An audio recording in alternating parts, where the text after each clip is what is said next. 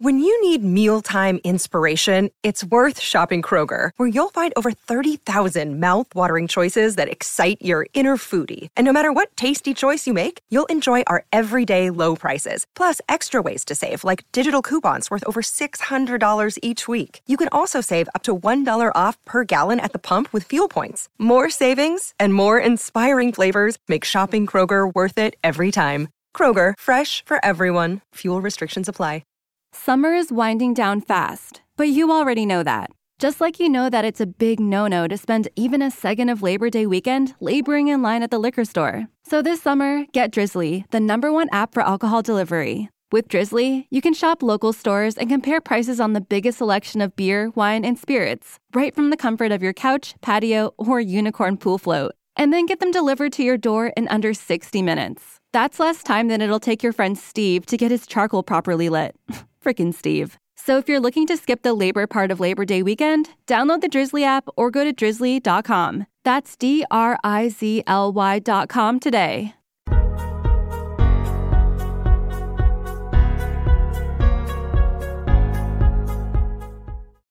Welcome in, Gamecock Central Live. I am Wes Mitchell. He is Chris Clark.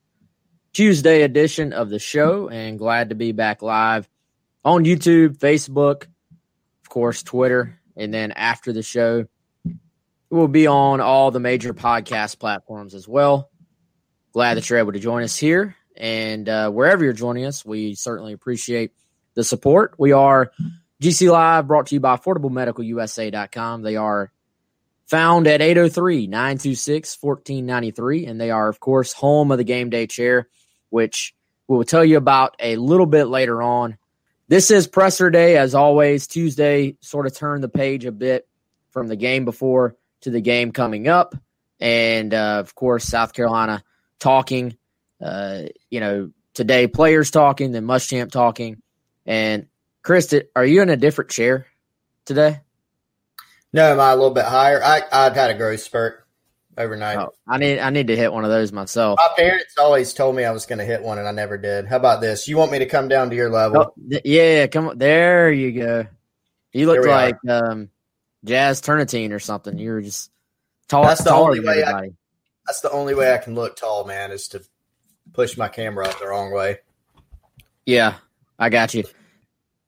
Press conference today. Muschamp talking about LSU. He gave his usual rundown of the team. What was your big takeaway? I guess, Muschamp. I'll say this, man, real quick. Muschamp wasn't buying the question about that everybody got asked about. How do you see LSU as a 1-2 team or the defending national champion? It's funny in these press conference situations, a narrative sort of starts, and that question got asked to a bunch of players as well. But Muschamp was not even entertaining that at all. Not at all. And, a lot of reasons for that. So, number one, Muschamp really talked up LSU offensively, right? Now, this is not the 2019, thankfully for South Carolina, this is not the 2019 version of LSU football in terms of the offensive production, right? Scott Linehan instead of Joe Brady. No Joe Burrow, 52 approximately other offensive players that were drafted on that team. No, seriously, they had like 14 draft picks, I think, from both sides of the ball. A bunch of guys moved on. They lost a ton of players off their two deep, a ton of starters. And so what Muschamp did say is, look, he talked up Miles Brennan, regardless of what they believe about whether or not he's going to play. They talked up the offensive system, Eric Gilbert, their tight end, Terrence Marshall at wide receiver. It's just some of the problems they can create for you. And Wes, he still talked up, the defense in terms of what Bo Pelini can do. He's very complimentary of Bo Pelini. Obviously, defensively, LSU's had some big struggles this year. A lot of talk out of Baton Rouge about fixing that, simplifying things, whatever it may be. But yeah, he wasn't buying anything about this being some subpar team. This is a team that obviously got exposed in game one and got upset. They're 1-2. The one win that they had was over Vandy by the way, the exact same score that South Carolina beat Vanderbilt by, I believe. So, that whole narrative about this being a struggling team or something is not something that Muschamp or the players, like you said, are buying. In fact, it was a lot of compliments today about LSU, a lot of talk about the different issues, that they can continue to create, which they can. I mean, this is a team that, what if they figure it out a little bit defensively, right? What if South Carolina goes down there and turns the ball over? Offensively, they could still put up yardage. Obviously quarterback may be a question, but in terms of system, scheme, in terms of some of the players they got, LSU still recruited well. This is still a team that's got a lot of talent. That can always cause you issues, especially on the road. Yeah, and I think, Chris, as you start to dive into this LSU team, you sort of realize, well, for me, I think a bye week for them, not a real bye week, but an inadvertent bye week that they ended up having last week, probably actually came at a perfect time. And they're able to clean up some things, I'm sure. I finally did get to listen to Ed Orgeron a bit, and he talked about how last week they spent a lot of time just focused on themselves, which is generally what you do with a bye week. You focus on mistakes, cleaning up those mistakes, and then moving forward from them.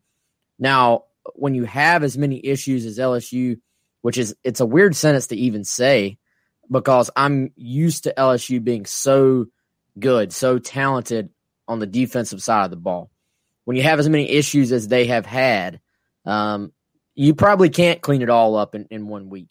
But you, again, are facing a South Carolina offense that has been solid for what they are. But we all know, we've talked about it all year, there are question marks. They don't have a bunch of elite receivers other than, Shi Smith, who has been really good. So if you're LSU, you're looking at the South Carolina offense, probably saying this is the week to start feeling a little bit better. And I think if you're South Carolina, you're probably looking at what LSU's put on tape so far and saying, hey, we haven't been able to make these explosive plays. Here's a week where there's an opportunity to do it. Chris, I go back to the Florida game, a defense that had struggled, and South Carolina had some opportunities to create some explosive plays, and it was severely hampered by drop passes. But the plays were there, the play calls were there, and in most of the situations, the football was there. Colin Hill was getting the football where it needed to be. So I look at this as another opportunity for the South Carolina wide receivers. Did they take advantage of it or not? Only time will tell. But I look at it as a chance for maybe some big plays. Yeah, there are some opportunities there. One of the things that's been discussed in Baton Rouge that I alluded to earlier was the fact that there's some talk about, simplifying things, communicating better.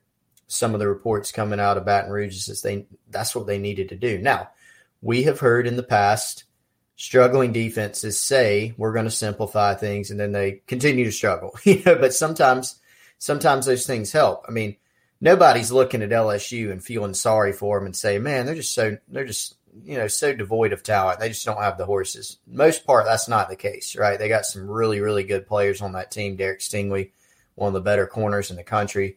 They got plenty of guys.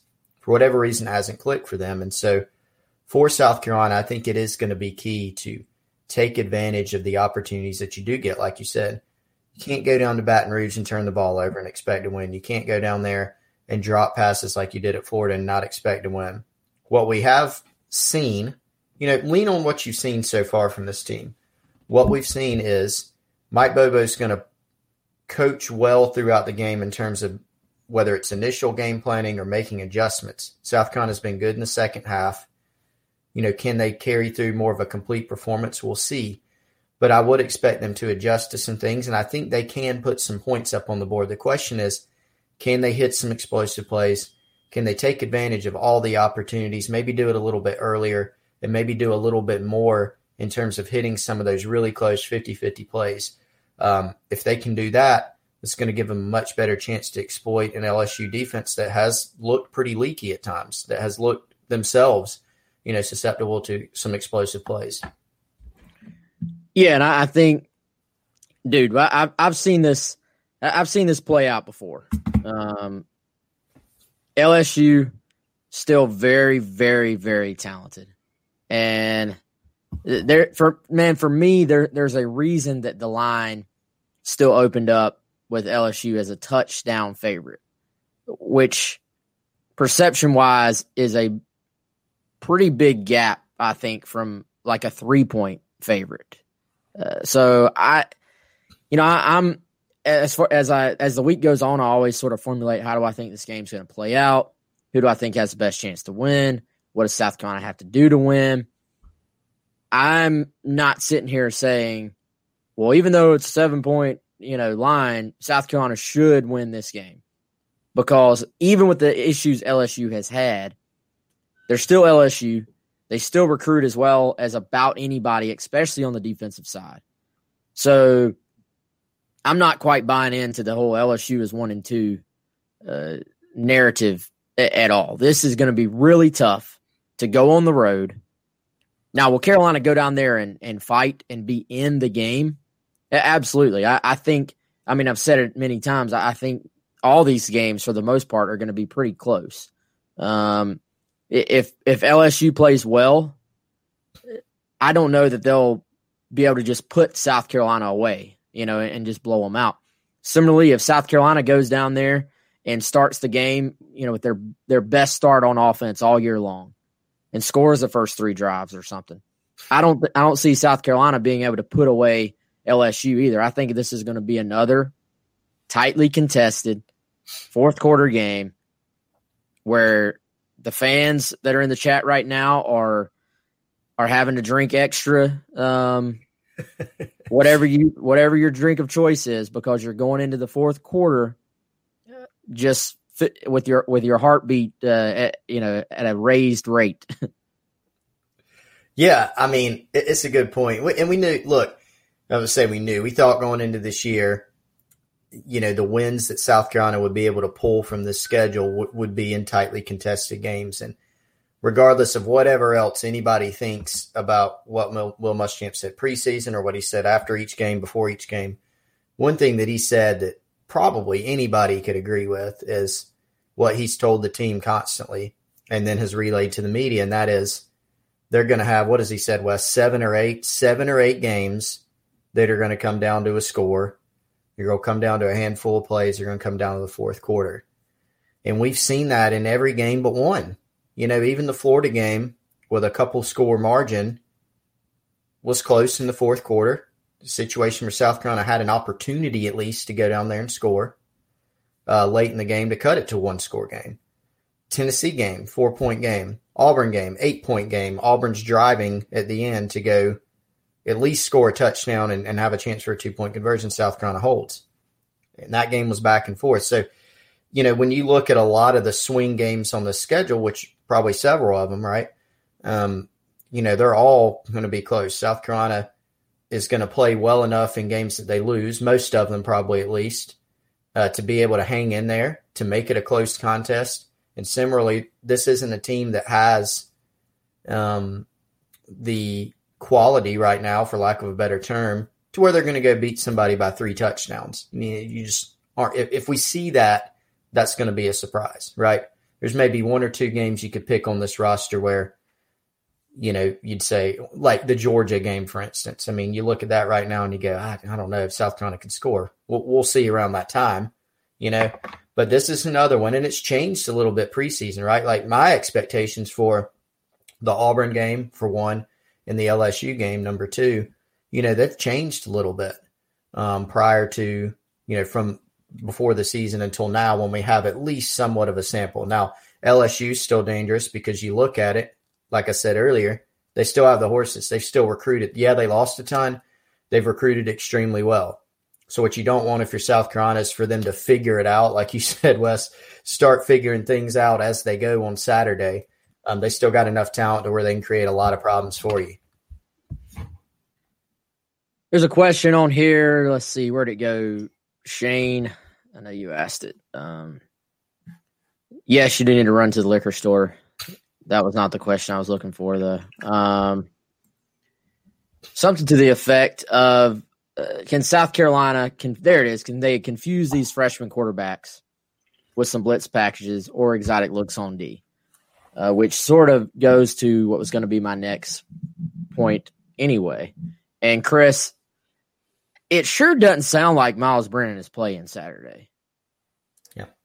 You know, I know he's officially questionable.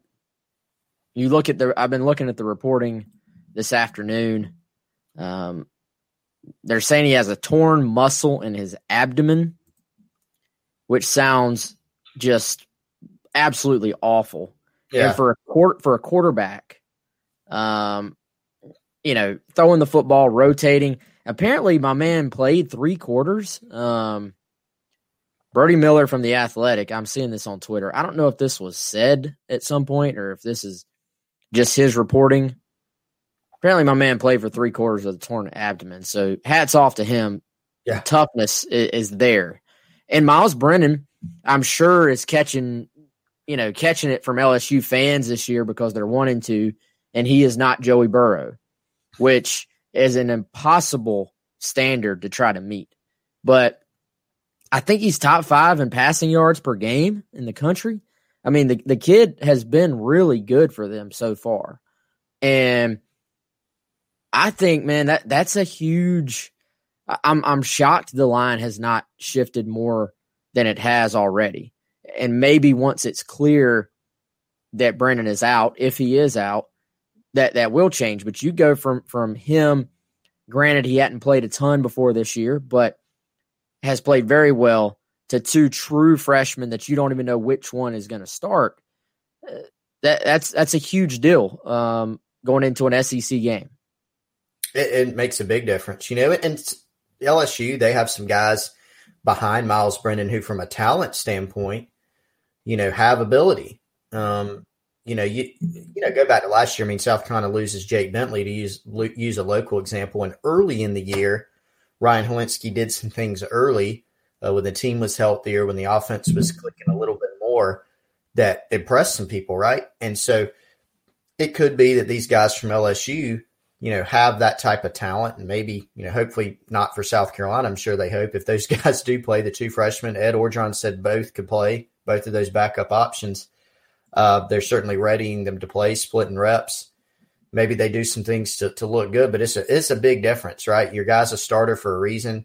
He's the most talented guy, Myles Brennan is. He's the most experienced guy. And when you look at the offense, it's a step down from 19, which would be by default. I mean, you couldn't get much better than those guys were, right? But they still have some weapons in the run game, in the pass game. They've still got quarterbacks who are capable. Schematically, they can cause you some issues. And the offense, even you look at the Mississippi State loss, they did have more opportunities offensively because Mississippi State was scoring so much. I mean, LSU was getting the ball back. But they put up points in that game too. Will Muschamp touted, you know, the passing numbers that they've had this year. They're still impressive. But that is a significant, you know, thing for South Carolina. As if what we got that question on the board on the Insiders Forum today too. Will South Carolina use some more exotic stuff, some confusing stuff? In some instances, maybe. In some instances, depending on who's in the game, your best play. You know, look at last week, Bo Nix. He's not super, super experienced. He played last year a lot. But he's a true sophomore, right? And it's not like he's a fifth-year senior out there in terms of his ball-playing ability or his ball-playing experience. He's got a lot of ability. South Carolina, if they would have sent the house against Bo Nix, it would have been almost silly. They used some pressure packages, but a lot of them were based on pushing the pocket, flushing him out, keeping them contained, particularly in the second half. So depending on how you feel about the guy in there and his skill set, that's what you do. They're going to have to play man coverage sometimes in this game. But, yeah, they might mix in some zone. The key, I think, even more than what's your exotic blitz or what's your coverage is, can you affect the quarterback, whether it's rushing 3, rushing 4, making him see ghost, having 8 in coverage and him not being able to find where to put the ball and then go take off.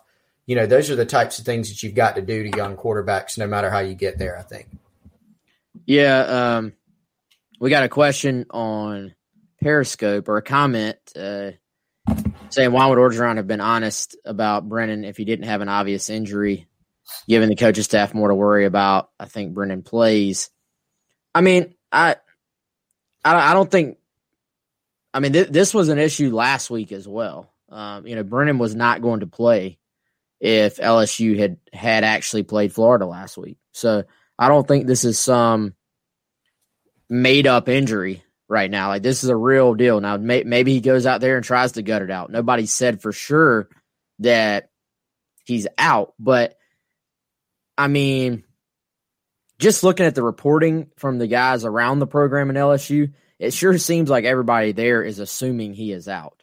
And generally, I can tell you sometimes people following the programs know a little more than they're actually able to explicitly say.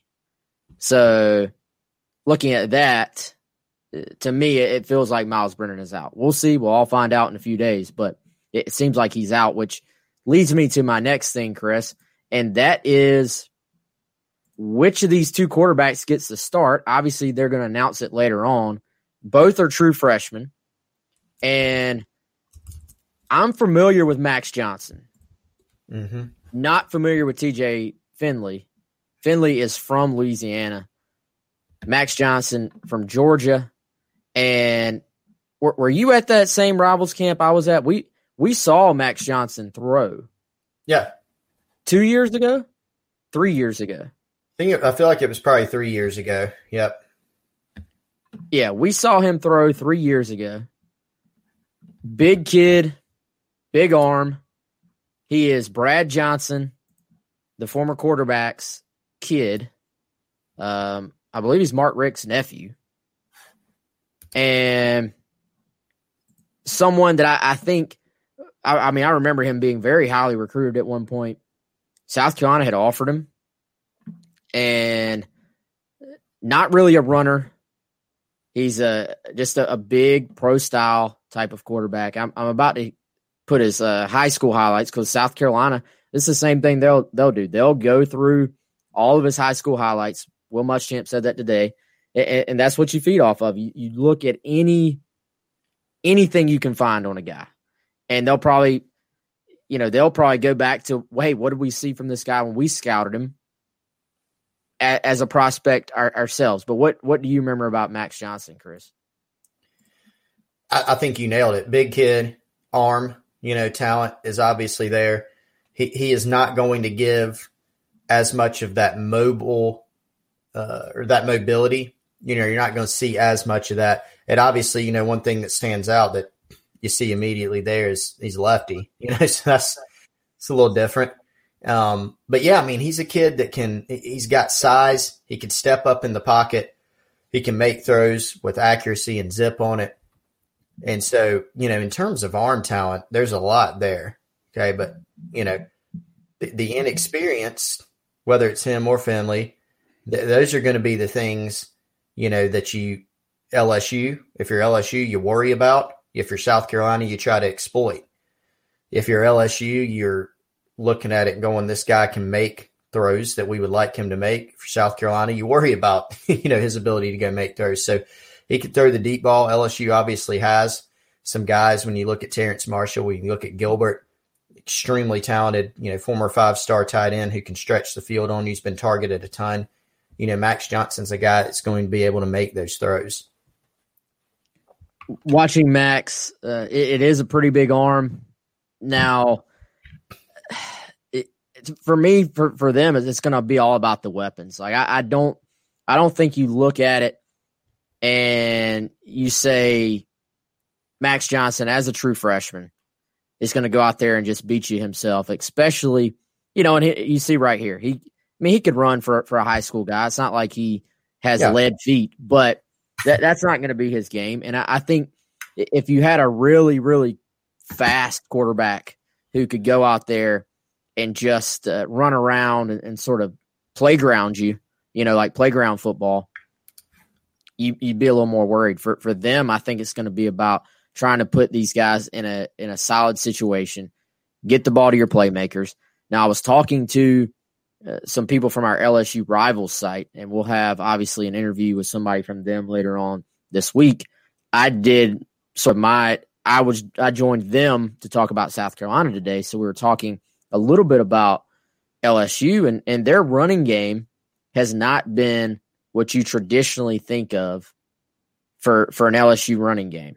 offensive line has been sort of up and down, not awful, but not amazing either. So when I hear that sort of, I circle that as both being a concern if you're on LSU side, but a key if you're on South Carolina side. Yeah, you got to get pressure on the quarterback, but stopping their running game and forcing this kid into some true passing situations, to me, is how you really affect and get to a true freshman quarterback, because that's how you affect any quarterback. But you're going to be much more likely to be successful against a guy who already has all this pressure on him, not the physical pressure, but the mental pressure of having to be the guy as a true freshman. Yeah, no doubt. I mean, I think that's going to be, when you're talking about a guy stepping into his first action conference game, and it's different than last year. Let's say Joe Burrow went down last year as an LSU coaching staff. You're heartbroken about that, but then you would have a guy stepping into a situation where you've got, Clyde St. Hilaire Edwards. I always mix up his name, whatever his name was at running back. Then you've got, the tight end they had last year, Wiggins. Then you've got all those receivers, Justin Jefferson, Jamar Chase, Terrence Marshall. I mean, just absolutely loaded. Right now this year, they've still got some guys, right? And you talk about Emory and Gilbert and, obviously Terrence Marshall's back, but you don't feel as good about the weapons surrounding. So there is a little bit more, like you said, Wes, there's more mental pressure on the quarterback. And obviously it's a big thing when you're starting your first game, your first substantive, action in a very important ball game at home. And so again, I go back to affecting the quarterback. Like you said, I think we agree on that it's going to be the most important factor in this game. If you can do that, you're really, really going to have a chance. And Muschamp was asked about that a lot today, just in terms of talking about, guys that can hurt you on the team. When you turn on the tape for LSU, you have some knowns, right? Your knowns are that they have a back or two that can hurt you. Eric Gilbert can really hurt you. Terrence Marshall can really hurt you. You know these things. The quarterback is one that Muschamp said, hey, you definitely got to pay attention to it. Because a lot of times it is the quarterback. South Carolina plays a lot of good quarterbacks every year that can make plays with their legs. They can make throws. Some of them can do both, which is really, really difficult. So you've got to find ways to affect the quarterback. And we saw last week with Bo Nix. That's a guy that can affect you really with his arm or legs. They were able to pressure him. They were able to make him uncomfortable, and they were rewarded with some mistakes. So it'll be similar this week. If you're watching the video version, you now see TJ Finley, his high school senior film. And I think it was mentioned, I don't know if Ed O said this or what. I know it was mentioned in the comments that he may be a little more mobile, but not, I was looking, he was a 4.85 guy is what he was listed at in the 40, in high school. So not going to be a burner. And this is my first time watching, I'll be honest, watching the film as well. We didn't have time to go through it before. But I don't really off the bat see maybe that super strong arm just on the throws that we've been able to see here in a very, very quick, clip. And I don't know, man. I think this is a situation where Finley, and I don't know about some of the other rankings, Chris, but from what I saw, he's like a high 3-star guy on Rivals. Johnson, it appears, at least as far as the rankings, was the more highly recruited guy or highly thought of guy. And we'll see, though, as far as who's come along the most since they got on campus and who they feel like really fits their scheme, I guess, so far. Yeah, so the thing about Finley is this is a big kid. He looks like it on film, even in high school, but you sort of, okay, is he 6'4", is he 6'6"? LSU lists him at, I think, 6, let me look it up real quick. It's 6'6", 242. So this is a big dude. The book on him coming out of high school was obviously, you look at him, the size is tremendous. And some of his highlights, you're right, Wes, maybe aren't going to show a bunch of eye-popping throws with what he was asked to do in the offense. But what we heard a lot about him coming out of high school, going back and looking at some of the stuff on him, was, really good command of the huddle, understands how to run a team, understands how to be on the same page as his receivers, and then can sort of just make the right play, right? I mean, you think of a guy like Colin Hill. He's not always flashy. He's rarely flashy. He can push the ball downfield. He's willing to push the ball downfield, but his biggest, maybe best attribute is just his knowledge and his ability to operate the offense. Now, for Finley or Max Johnson, they're obviously not going to have that on-field experience. But I think when you look at both these guys, these are guys that from a talent standpoint, they had it, in high school. And so, I think it's still going to present – either guy can present you some issues, particularly with some of the weapons, that LSU is going to be able to trot out there offensively. No doubt, man. So we'll see how that plays out. Obviously, as the week goes on, we will know more and more about that situation. But hopefully that gives those of you watching a little preview of what those guys can do. And both will play is the other thing. As you said earlier, Chris, they're going to give them both a shot. And I'm guessing whoever plays the best will play the rest of the way. So we'll see how all of that plays out. Let's see. We had a couple questions I want to get to here on the side. Also, if you want to see the segment I did with the LSU guys, you can just go to lsu.rivals.com. I think, is it tigerdetails.com, Chris? Tigerdetails.com. I don't know if that's been posted yet or not, but we'll be talking to those folks later on this week and bringing them on the show here to talk about LSU. Question about, is Izzy playing Saturday? Chris, I would say, and I'm always careful with injuries anyway, but I posted an injury report based on what Muschamp said, but I was also very specific in that Muschamp said Israel practiced today, but he didn't go into any other detail. And sometimes practice means full go, you're cleared, you're out there, you're practicing like anybody else. Sometimes means you're practicing, but you're very limited. We know, obviously, he missed the game against Auburn. I took it to mean, hey, he did some stuff today, but you notice Muschamp didn't say he's going to play Saturday. So I don't know about you, but I took that to mean that's still a question moving forward. And just our common sense tells us it's a groin injury. You're playing a position where you have to change direction. It's hampered him sort of. It's been up and down. He returned for the Florida game, played early against Vandy, had to come out. So until somebody says he's 100%, I think that will always be a discussion leading into a game. Do you agree with that? Yeah, definitely. I mean, I think it goes back to what Muschamp said. You look at, Izzy back on Saturday at that position. You got to be able to turn, change direction, like you said, Wes. And then also it becomes you want a player to be able to protect himself, not overextend himself, not hurt himself further. And so they didn't feel comfortable with Izzy out there. Similar deal to Aaron Sterling, had some different injury, had some knee swelling. He was dressed out even, Aaron Sterling was, but they didn't feel like it was, in that situation, a smart play to play him. So I think it is a day-to-day thing with Israel. Obviously, I think if there's some good news to take away, or to have in the back of your pocket if you're a Gamecock fan is, Shiloh Sanders and Jalen Dickerson have come on at safety, continue to rep there, continue to be able to play and do some good things. And John Dixon's continued coming on at corner where Israel's been. And so if they can get Israel back to where, even if he's limited to where he can play some or play situationally, that's great. If they need to hold him for a little while longer, and let him rest up, then they've got some other options there too. Which sort of leads me to my next question.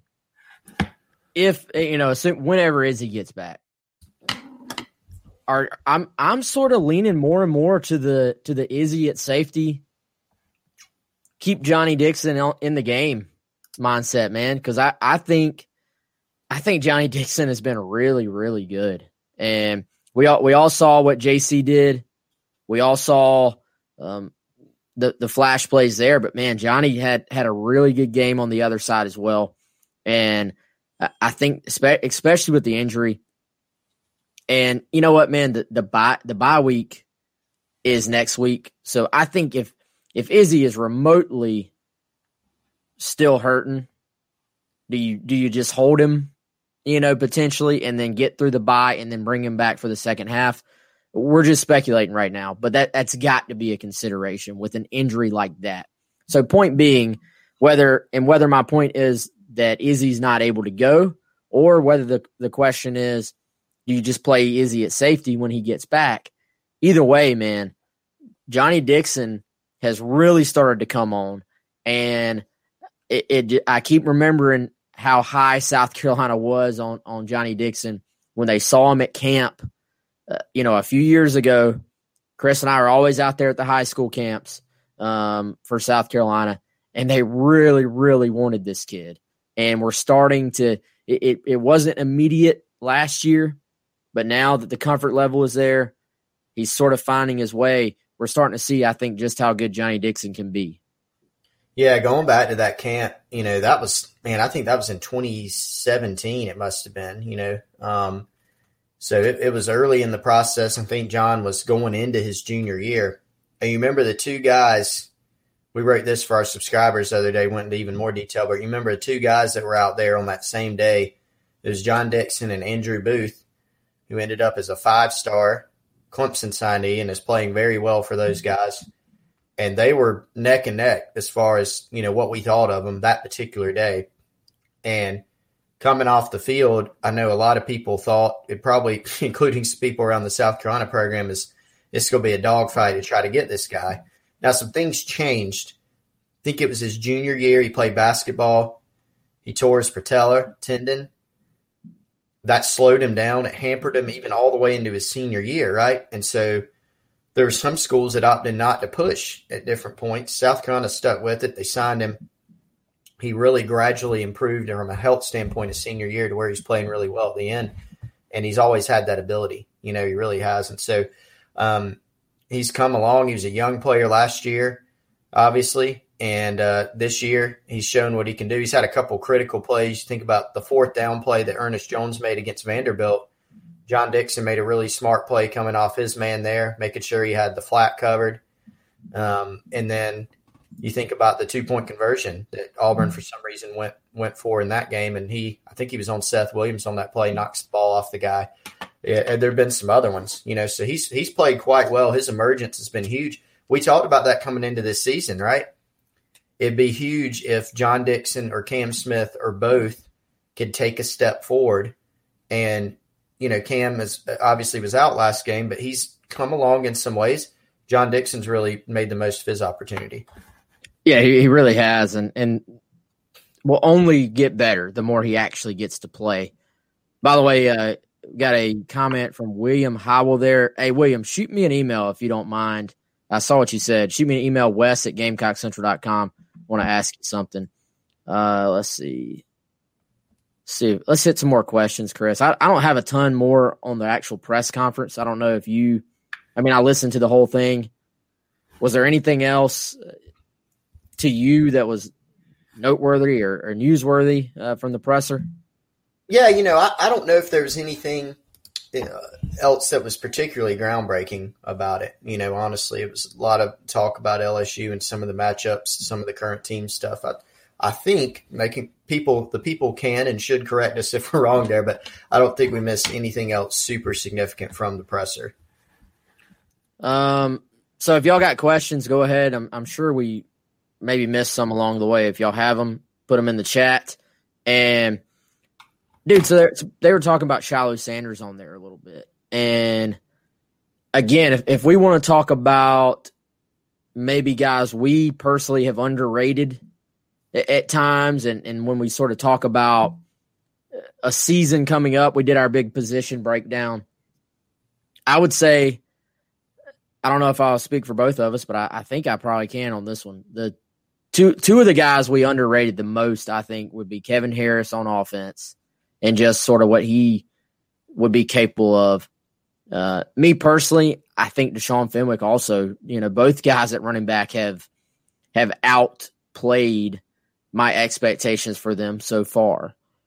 But on defense, I would say Shiloh Sanders and how he has sort of come on as the year has gone on and Muschamp reminding everybody basically that, hey, this kid is still young when it comes to football. Only played a few years of ball before he got here. He was much more focused on baseball. Even this summer, the kid loves baseball. Even this summer, he was playing in a developmental league. I went to a Blowfish game this summer, and they were playing up, against Shiloh Sanders' team. So loves baseball. That has taken away some from his football development growing up because he was more focused on that. And you're starting to see, man, that the guy he's got some speed to him. He's got some instincts. Now, a lot of this is just scheme. A lot of his tackles are where he's making tackles down the field. But when you're playing a single high safety, and if you are the single high safety in that defensive call, a lot of your tackles are going to be down the field because you're sort of the last line of defense. And, so he's doing that. But I think he hits. He looks way more eager to hit than his father ever was. So I'm curious to see how much this kid can sort of grow and keep getting better because South Carolina may have found a guy. Yeah, definitely. He was another that he was one of the reasons that South Carolina came into this year feeling better about the safety situation and the safety depth. Because there were a few significant questions there, right? One of them was, can R.J. Roderick take the next step? Now, he could, as we've seen, be more consistent. That would be a huge help for this team. But another couple were Shiloh Sanders. Can he take a step forward? He was raw last year. They put a lot on the safeties in this scheme, so he had a lot of learning to do. Natural. And then can Jalen Dickerson stay healthy? And for the most part, that those two have taken shape with those guys stepping up, and that's added to their depth and their ability to make some plays. And so I think that is the biggest trait that jumps out about Shiloh is that he is certainly willing to go and play physically, bring a little bit of swagger, to the secondary, bring that physical element. And that's something that at times has been missing. And so does he have a ways to go still? Sure. But I think you start out with that starting point of he's willing to be physical and play back there and at times be that last line of defense and go and make some plays. And I think he's shown that. Fred asked, do we feel that more young players will have an opportunity to play this year? I'm still sort of looking at maybe an Eric Shaw as the year goes on, maybe a Jaheim Bell, more right around the corner. Muschamp said Jakari Caldwell is going to get more opportunities this week. He must be starting to make some plays in practice because he got on the field, I think it's maybe 2 snaps last week, which, he's starting to get out there. Rico Powers has been on the field, just has not really made plays yet. So I think you want to continue to try to find a way to get him the football. Jordan Birch, actually played a bunch. I thought on Saturday, Tonka Hemingway got the start. As the year goes on, maybe Mo Kaba, who is now playing middle linebacker. I guess that is one note from the press conference worth mentioning. He's playing middle linebacker. He becomes Ernest Jones's backup. Jamar Brown is back, so he can sort of be the backup at the will. That's how the linebacker position slots right now. And, we'll see if some other young guys are able to get out there and play. I still think at some point Luke Doty gets to make his mark on this season. We'll see when that time comes. Those are sort of the primary, we had a question about will Joey Hunter get a chance at some spot or at some time. I think Joey's someone, Chris, they're pretty high on for the future from what I've heard. But, you look, Muschamp was asked about corner today. The fact that he mentioned Jamie Robinson as sort of being the emergency option at corner as opposed to mentioning one of those freshmen. He mentioned Darius Rush. It continues to come on at corner as well in that next group. It seems like that may mean that Joey is a year away. Yeah, Joey's he's been playing some on special teams, so that might be maybe a little the ceiling, I guess, for his role this year. I think unless you have a rash of injuries, I don't know that you're going to see him play a bunch more this year, unless South Carolina's fortunate enough to get into some situations, which they would love to be able to go play some younger guys in the fourth quarter. But Joey's one of those. Darius Rush has done some good things, on punt coverage and special teams. I know that there was a punt that he downed. Kai Kroger obviously had a really good week punting the football against Auburn.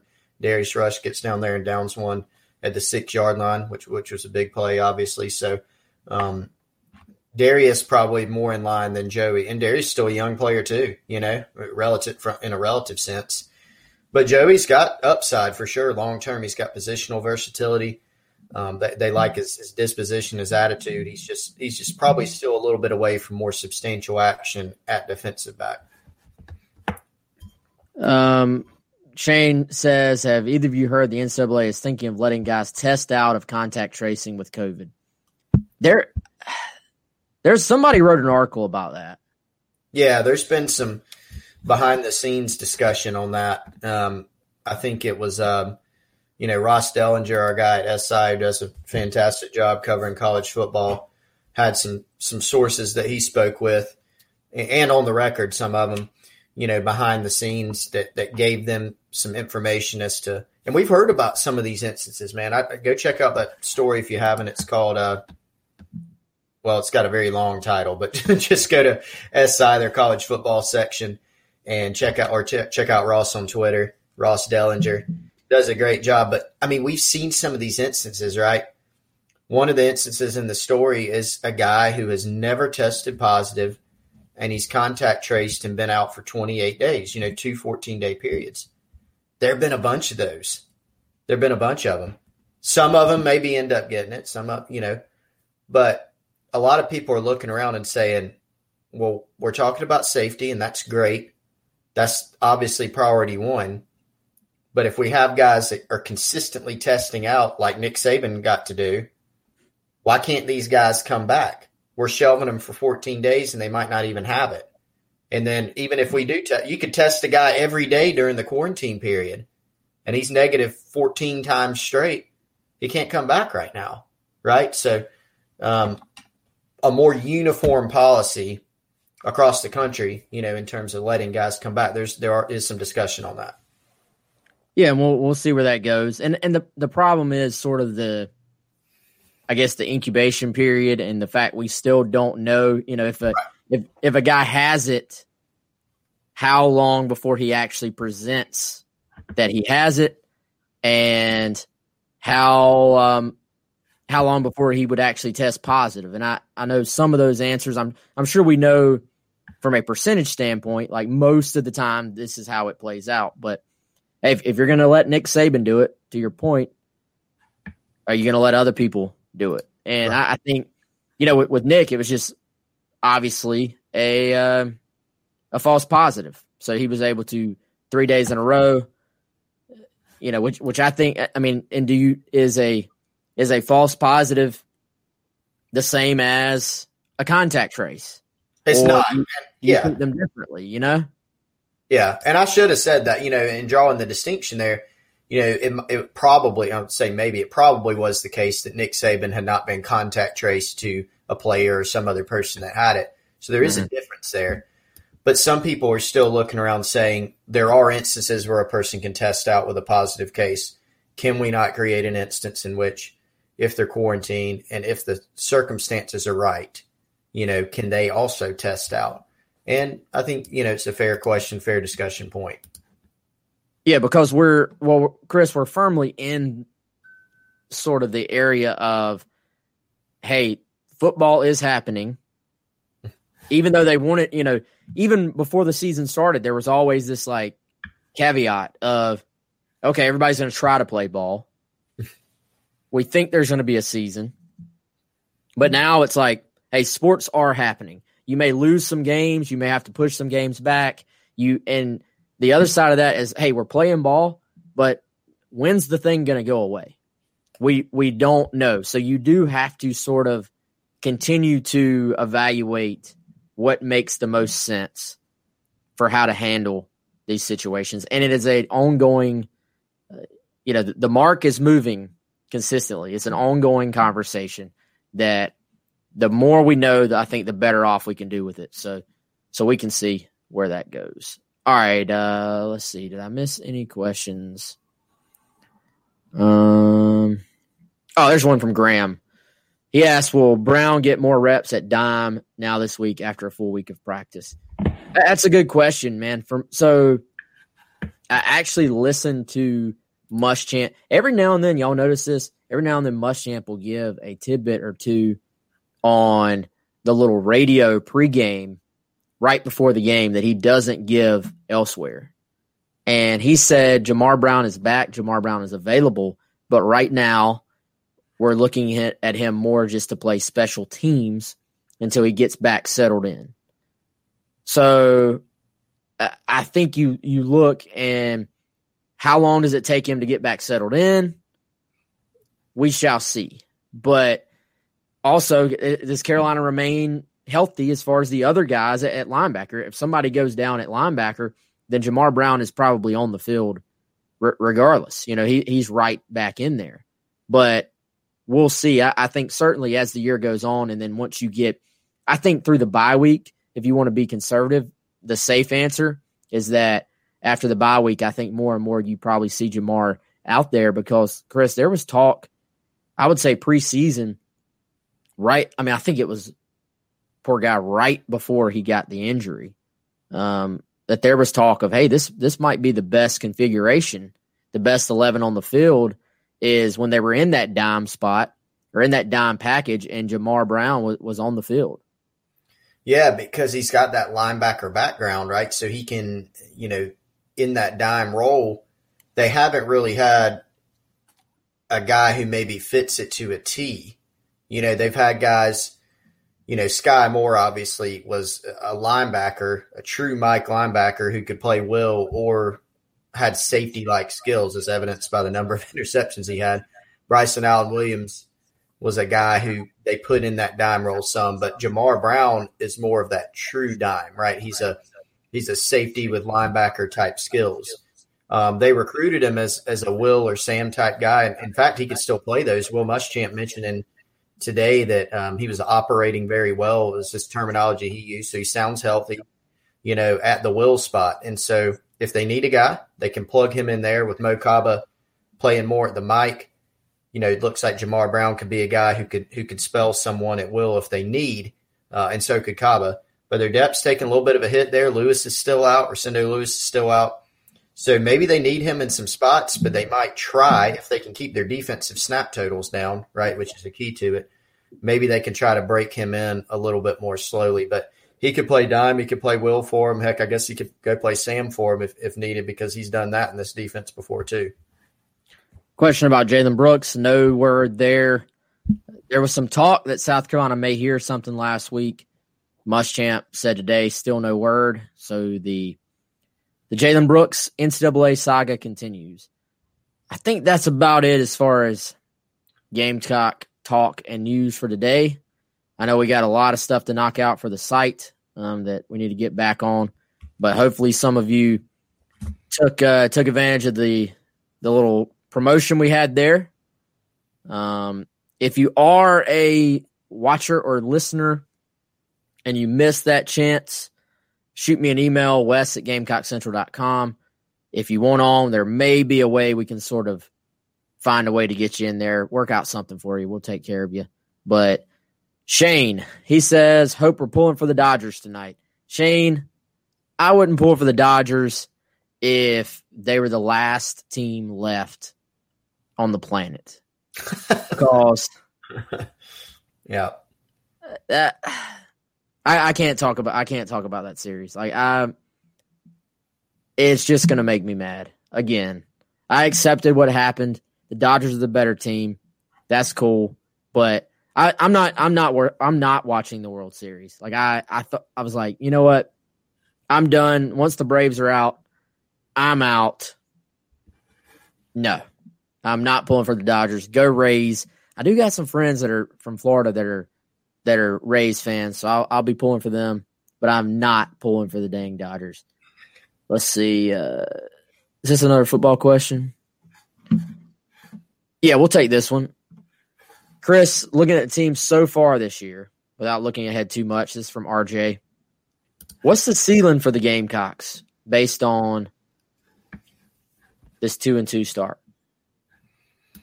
Man, I mean, here's the thing. I don't know that my feeling starting 0-2 didn't dramatically change my view of the team, if that makes sense. It reinforced that South Carolina would be a low margin team, which that and consistency, I mean, they're going to be the two words that people are like, can y'all please stop saying that, or at least me. But it reinforced that. Obviously showed some areas that South Carolina's going to have to improve in, showed some things were better, some things were a little worse than maybe we anticipated. But I think showing that they could hold serve and beat Auburn at home, rebound against Vandy, that's fine. But hold serve and beat Vanderbilt. And so I still maintain they're still going to be probably in several games that are going to be close, that they're going to have to play really well and to win, right? And they're probably going to be fourth quarter games. But the ceiling for this team, so the games that are left are at LSU, A&M at home, at Ole Miss, Missouri, Georgia, and at Kentucky.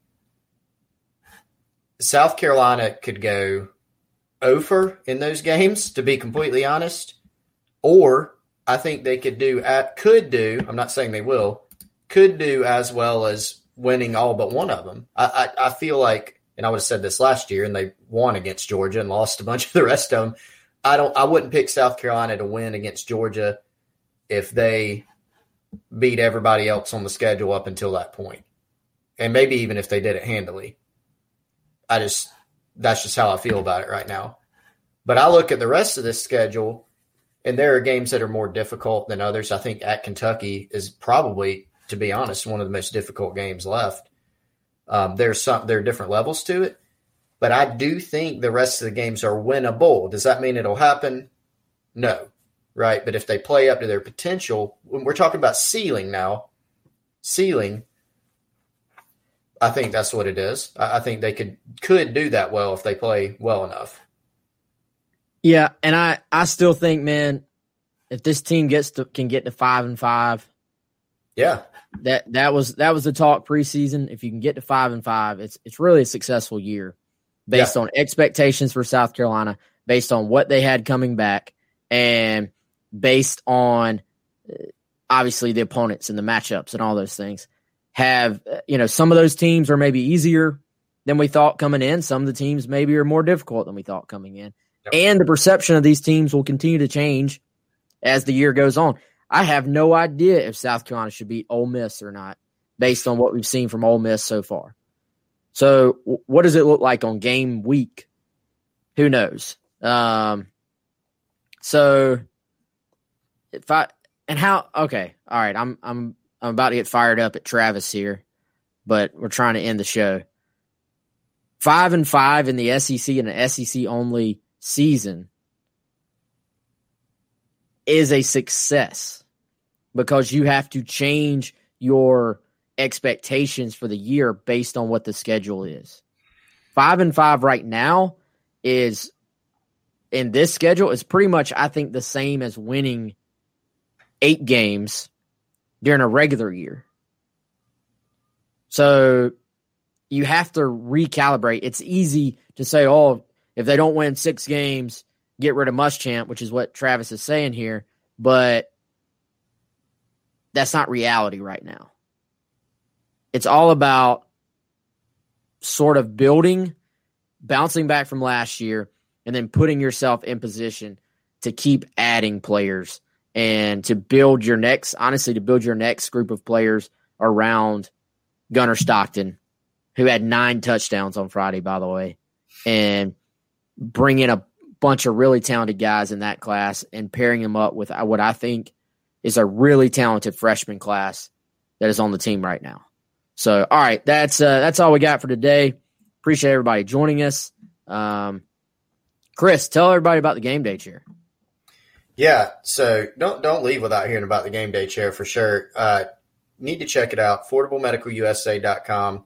Type in the Maxi Comfort Cloud with Twilight. If you're on YouTube, which you should be, we hope you are, Go down to the video description. You'll find a link right there that'll get you all the info.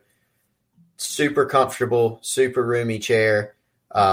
Great fabric. You can upgrade the fabric if you want. Even bunch of colors, variety of positions, TV watching, lounge, zero gravity, which is a lay down. You just press a button, boom, there it is. Power pillow, lumbar support. So if you got some back pain, you've been out working in the yard, or you're just lounging around watching the game, check out the Game Day chair to enhance your game day watching experience. All right, guys, that's going to do it. Please hit the old like button on Facebook, rate, review, subscribe on all the podcast platforms. And for Chris, I'm Wes. We'll see you all tomorrow. With the Lucky Land Slots, you can get lucky just about anywhere. This is your captain speaking. We've got clear runway and the weather's fine, but we're just going to circle up here a while and get lucky. No, nothing like that. It's just these cash prizes add up quick. So I suggest you sit back, keep your tray table upright, and start getting lucky. Play for free at LuckyLandSlots.com. Are you feeling lucky? No purchase necessary. Void where prohibited by law. 18+ terms and conditions apply. See website for details.